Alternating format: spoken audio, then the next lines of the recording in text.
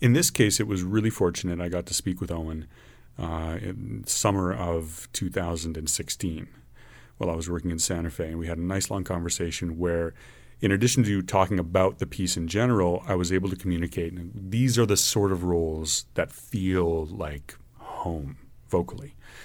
And Owen has written a piece that's vocally very suited to me and very thoughtful in how it uses the voice as a truly expressive tool, because one of the things that it's easy to fall into is forgetting that the mere sound of a voice in full cry is a highly emotional experience for the listener.